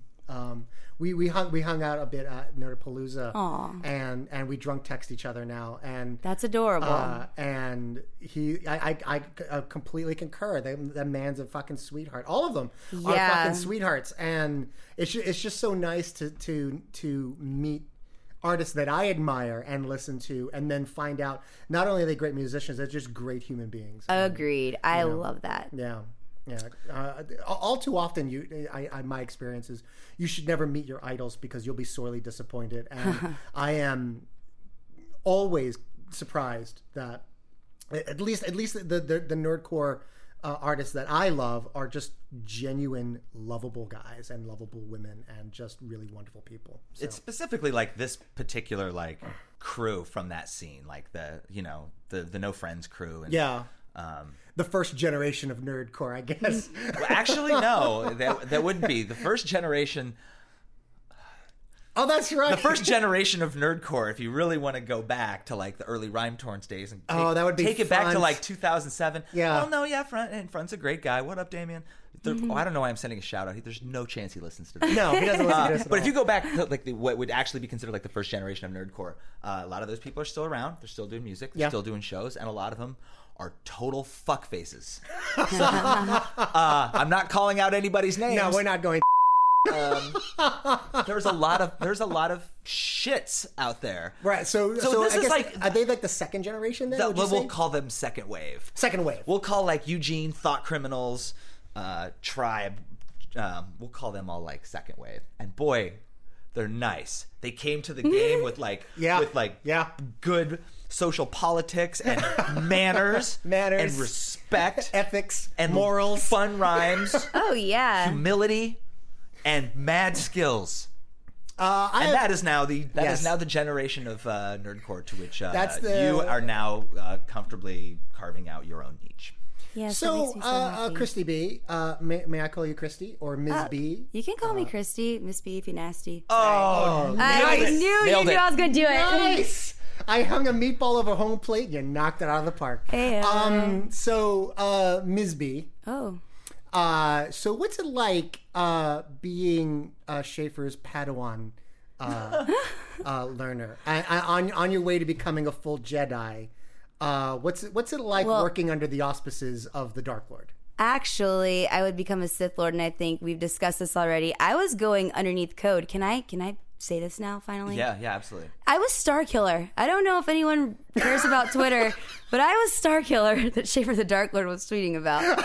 Yeah, when we first started working on Boys, even before we started like really working on the song Just Boys, like in the embryonic stages of we were everything. like, we kind of had this like online mentor-mentee relationship. And I did like sometimes. Well, I think it was specifically when we started working on the song. I would like make, because I love vague language on social media. I get out. I know. And I made references to Christy B as Starkiller. Still kind of kicking myself. That's not my MC name. Well, I remember. I'm glad it's not your MC name. Oh, I'm so glad. Christy B's way better. I remember when you guys were first talking, and Schaefer was getting so very excited about raps again, because he was you were quite despondent and quite sort of down about listless even. Sure, we'll go with listless. But just generally unexcited about the craft, and it was you, Ms. B. Jeez, I didn't know that. That kind of like, reignited his passion for the craft, because ultimately it's sort of like, I'm finding it with myself, it's one thing to be in your craft and create art from what you know and your heart, but it's another thing. You learn so much more when you are teaching it to someone else, when you are answering questions for someone else. And so but I mean, that's valid. I haven't taught Christy B anything. Well, no, but like, you were a helped. resource for her in a time where she was asking questions. I'm like less of a teacher and more of a guidance counselor. Well, since she's right here, why don't we just ask her instead of us defining we're building up to that. We're going to have her come in and settle this. Okay. So now we have money on this. Who's right and who's wrong? Go. I would just like to give my own definition, and you can take from that what you would like. He was giving me pointers on how to book shows. I think that was like one of the biggest things that we had first discussed, because I was getting really discouraged, because as I said before, maybe I didn't mention it in this interview, but I mention it frequently, that Virginia Beach is kind of a place that doesn't really allow shows like this to happen. So it was that. It was like him just like kind of like boosting my ego. And he's like, no, you totally got this. You can book shows there. Da, da, da, da. Like, So he was a confidence booster, and he answered questions. But it was mostly me just ranting to him, I think, for a while, because I was really bummed out about stuff, like in music, and then and also just like booking and having to like cater to different needs of different things, and having that like kind of bleed into my work. And I'm just like, I don't want to write sad music all the time. I don't want to do this all the time. And just like, no, it's okay. Like, you just write what you write, and it's gonna be awesome. So he's basically just been kind of like patting me on the back, saying, no, it's okay, you go, or like taking the training wheels off my bike. That's okay. Yeah. Yeah. I think that's because wow. I, as far as like you already came to the table with a pretty terrific skill set. Like, I already thought you were a great rapper, and so there hasn't been anything like really as far as coaching you on your craft. You've got that. Oh yeah, but I mean, like, I obviously within this whole recording experience, I mean, there have been questions that I've asked. Yeah. I mean, like, but I guess everyone has that. But I'm really lucky that I'm able to ask someone who's just willing to be like, oh, it's this. Yeah. It's just. So I guess I don't really know if I answered your question at all. Like, if I settled that, I think I made my own definition. I was like, you guys both lose. Shot down. Nice. I'm just kidding. No, it's good. No, that's generally how it goes anyway. I don't mind losing as long as Lugo loses too. Aw. Yeah. In fact, it pleases me that he didn't win. I love being in the medal-less bracket with you. That means no medal. I feel like there should be like an awkward hug after you say that, like just like being in the medalist bracket with you, just like really awkward, just like. I don't allow him to touch me. Oh, okay. No that's touching. That's a thing that doesn't happen. No touching. He won't even call me by my first name. Yeah, I have never called Schaefer by his first name. Oh, I like forced you to do it once, and you almost cried because it felt so awkward. I did not cry. Your face. It's your face. Your face made a fist. That's how. Yeah, that's true. That's so true. Weird. It was like biting into like a rotten sour apple. It was like with a worm in it. It's like no. I didn't realize it was that difficult. Everything about you is difficult. Christy, obviously everything. That's true. You make it so hard to love you sometimes. Hey, we've got a guest. Sorry. Christy. Hi. So some of the material that you've done previously, and again, the rap trio that you've been a part of, that you've recorded with to date, is the Nerdlucks. There's been a focus on, or not really a focus, but there's been a lot of references to nerdy stuff. Obviously, the name itself being a reference to an animated Warner Brothers animated / NBA crossover film of the mid '90s. I think qualifies. But I just know from knowing you that you are you of course have your own various pop culture obsessions and the things that you geek out on. So what are some of the things that make you crazy? What are the things that you collect and obsess over and dig into? Okay, gosh. Well, I'm a really big Star Wars fan. I think that goes first and foremost. In your face, Lugo. What? I'm sorry. How is I that thought in my I thought it was face? 3 years ago when we were still doing those debate shows. Gosh, But- shut up. Okay, go on. And also Scott Pilgrim. That's a huge deal for me. I've cosplayed as Ramona Flowers twice now. So I am a huge, like I said this before earlier, I'm a huge fan of your cosplay. Thank you. I stalk you on the Instagram regularly, and I am a huge fan. Now, are you, your Scott Pilgrim fanness, is it, what are your thoughts on the movie? Because that's a polarizing thing for most people I who actually identify really as nerds. thought that I think that it took the books and it made them very easy to digest, and I think that it was colorful, it was brilliant, it was fast, it was witty, it was everything about the books that I liked, and it was all summed up into something that I can just watch and just lose myself in for however long it is. It's amazing. And I mean, and I saw it opening night, and my cheeks hurt when I left the theater. I was just geeking the whole time, and my friends were stoked on it too, and I was just well, I'm gonna go see it again in theaters, and I want to be able to get the DVD when it comes out. And oh, by the way, I'm totally gonna be Ramona Flowers for every convention ever, except I wasn't. I've only done it twice, but whatever. But yeah, no, I love the books too. So I mean, it's really one of those things where I just love the whole franchise, I guess. Sure. Because Brian Lee O'Malley is a genius, and his book Lost at Sea is also amazing. I'll check It's it his out. first one. I don't know it. Oh, really? Yeah, and then he does this little thing for Hopeless Savages. It's this little, it's a story about a punk rock family. It's also cool. He does one story in this big book full of tons of stories about this same punk rock family. Oh. Pretty neat. Cool. Check it Yeah. out, listeners. Check it out. Yeah. I'm also a big fan of your Rogue cosplay. Oh my gosh. Are you? So obviously you're a Marvel head. Yes, I am. And I cosplayed as Scarlet Witch too. Yeah. Oh, that's right. Wanda Yes. Maximoff, y'all. Yeah, I'd seen pictures of both the Scarlet Witch and the Rogue cosplay. I think before we Your Rogue Yeah. is quite impeccable. I Thank you. I really have think to she's admit. now just evolved into the variant Rogue because I'm too lazy and I might partake in too much to drink at conventions to actually put on the whole one piece. So is that a good way of saying Yeah, it? sure. Yeah. Yeah. No. So I actually just do the whole skirt and punk Rogue thing, wear the docks and all of that. But Sure. the wig makes it. Yeah. The wig and the gloves. The Frankenwig. And the Frankenwig. That's what I call it. I sew wigs together, man. You have to make it huge. And then when I put the wig on, it's it takes me over. Yeah. That wig is just, it sucks all the life out of me, and it just gives me this own sassy personality that I just walk around a convention threatening to take my glove off at any guy who looks at me wrong. Yeah, I feel like there was a whole series of pictures of you just killing characters from other universes. I recall a picture. evil. I recall a picture of Rogue taking Robin down. Yeah. I love that one. Yeah, he was so precious too, because he was really stoked on my friend. She did Chell from Road to El Dorado. She did Chell, and he was just oh, cool. And he was oh, Rogue. And I was we should get a picture together. And he was I want a picture with you. And it was his idea for me to suck the life out of him. And I was sweet, let's do this. So I know. It's so much fun going to conventions and actually having really positive experiences rather than, I've never had a bad experience. I've met some shitty people at conventions, but I've never actually had a whole souring experience. Oh, that's good. Yeah. That's good. Yeah, because I often hear of not most, but a lot of women's experiences at conventions being pretty sketchy.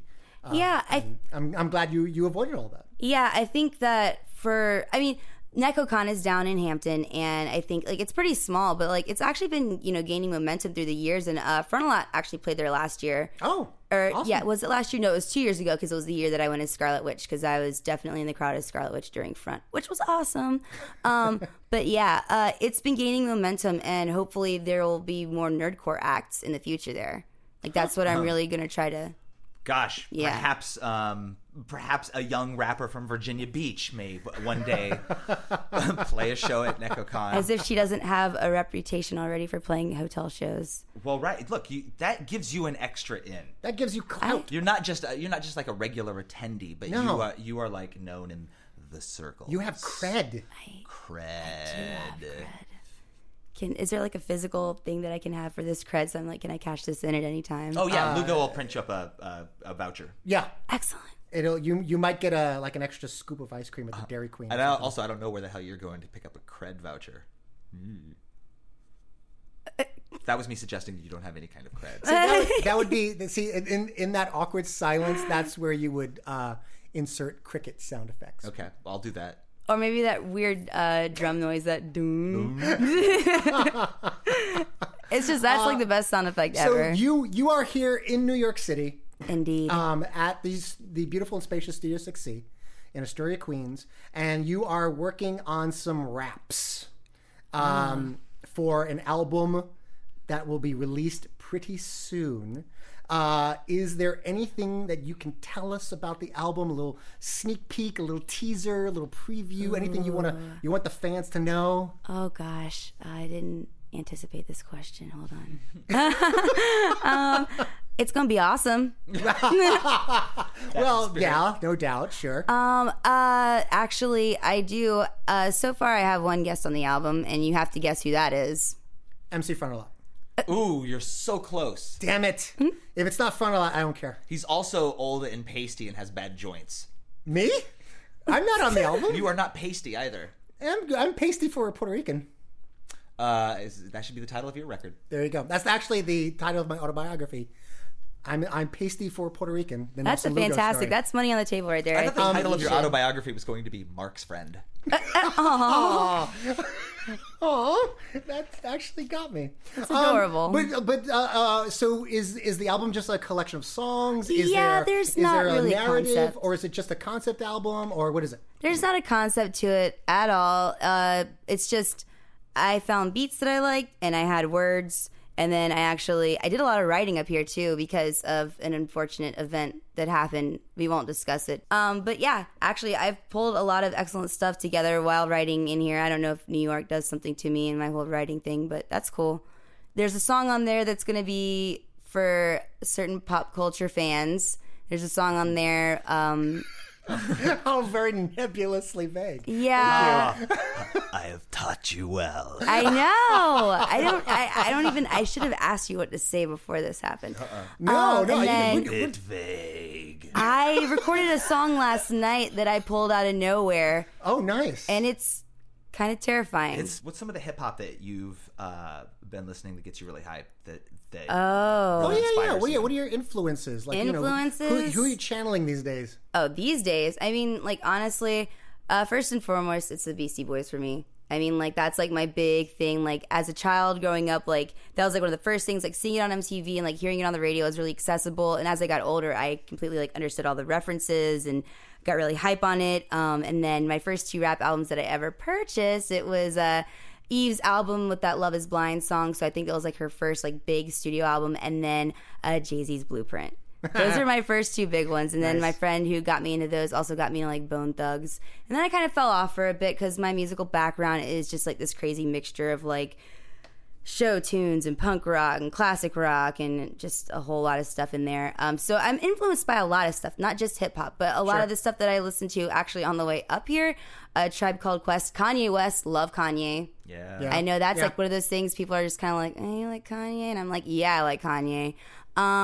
Love Wu-Tang.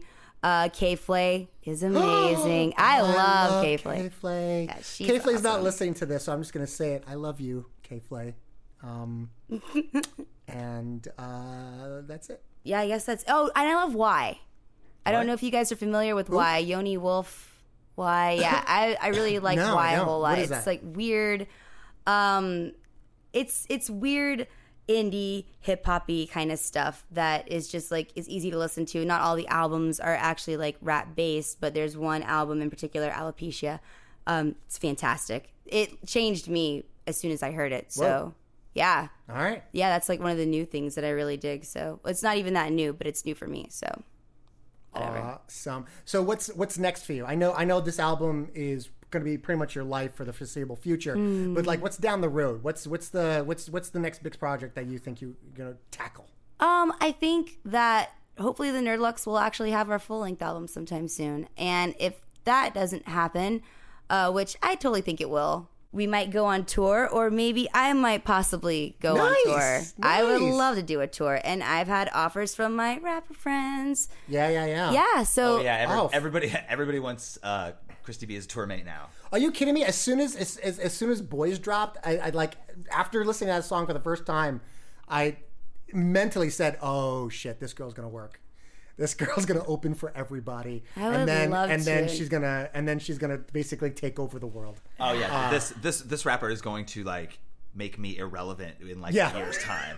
all of us like old dudes are just going to be like, hey, well, you guys had a good run, but Christy B's blowing up now, and she's the one's getting all the bookings. As well you should. If you guys are lucky, maybe you can get like an 8-bar cameo on her record. Oh my God, stop. I'm going to turn you guys into like a league of like bitter like masterminds, and you guys are going to constantly plot on me. The League of Bitter Masterminds. Yeah, it'll be like Michael killing me, sitting on a front porch talking about rappers that we resent who are all like dead now. I swear to God, if I ever see that guy, I'm gonna knock him out. Shit. Awesome. Christy B, thank you so much for being on the program. Thank you for having me. Once again, we'd like to thank our guest, Christy B, for stopping by Studio 6C this month. Rest assured that when that debut EP of hers drops, we will post it in the show notes of whatever episode is out at that time. I love Christy B.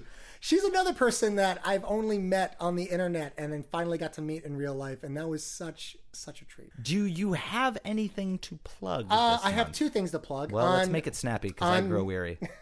On December 1st, Sunday, December 1st, I am going to be speaking at an atheist congregation called the Sunday Assembly. It is an assembly of like-minded people. It's a godless congregation where we get to sing, we get to hear inspiring stories, and we get to leave with a thoughtful and inspirational messages. Oh, is this open to the public? Yeah. Oh, well, Oh. Wait, what? Oh, I see what you did there. But they are radically inclusive. It doesn't matter if you're an atheist or a faithful believer. We welcome, or rather they welcome all peoples of all faiths, whether you believe or not. And I think it's going to be a really good time. And I'm absolutely devastatingly honored to be asked to speak. Then on December 7th, I am producing and hosting Geek Boy Burlesque. It's going to be an evening of fantastic entertainment of scantily clad nerds lampooning or celebrating your all-time favorite pop culture references. Special guest star, Schaefer the Dark Lord. The most clothed performer in the show. True. Well, I don't know. Other than me, maybe. I'll wear a poncho over a 3-piece suit. Then so I can be more clothed. You will be more clothed than me, yes. Or maybe not. Maybe I'll... Maybe this is the show where you rap in wearing nothing but boxer shorts. Oh. Purple. I guess we'll just have to see, won't we? You'll have to come and find out on December 7th at our bar. Check out my Facebook post, my website, nelsonlugo.com for all the information. And please go buy my record. Please. You can get it at CD Baby, iTunes, Amazon, SchaeferTheDarkLord.com, or SchaeferTheDarkLord.bandcamp.com. Tell you what, if you can't actually afford it, email me at epicpodcast@gmail.com. If you have any fan mail, requests, questions, love letters, or want to send us pictures of your junk, you can contact us at epicpodcast@gmail.com. Do you want to say goodbye in your in your Hiddleston voice? Oh no! Oh right, I was going to show off my Loki voice. Do it now. Oh okay. I discovered when I came out of the movie theater the other day, because also I'd done my record release show the night before, so I was a little raspy. But I discovered that I could do a semi-passable Loki impression. Go, do it. How desperate you must be to come to me for my help, brother. That's it. This has been the Epic Piecast, episode 15. I've been your host, Nelson Lugo. And I've been your other host, Schaefer the Dark Lord. Be safe, internets. Happy Thanksgiving, nerds. Gobble, gobble, gobble. Bye. Thanks for listening to the Epic Piecast. As listener-supported entertainment, we rely on you to keep this and other shows on the Nerdy Show Network alive by telling a friend, rating and reviewing us on iTunes, shopping at nerdyshow.com/store, or directly donating to the network. Any size contribution gets you exclusive Nerdy Show audio and images and lets you participate in our monthly support drives. Just go to nerdyshow.com/support to chip in. To find out how you or your company can underwrite this or other Nerdy Show programming, visit nerdyshow.com/sponsorships. For more episodes of the Epic Piecast, as well as other fine programs, community forums, videos, articles, and more, head over to nerdyshow.com. You can subscribe to all Nerdy Show Network podcasts via the iTunes Store. And for the latest news, follow us on all your favorite social networks. We're glad to be your home for authentic nerdy entertainment.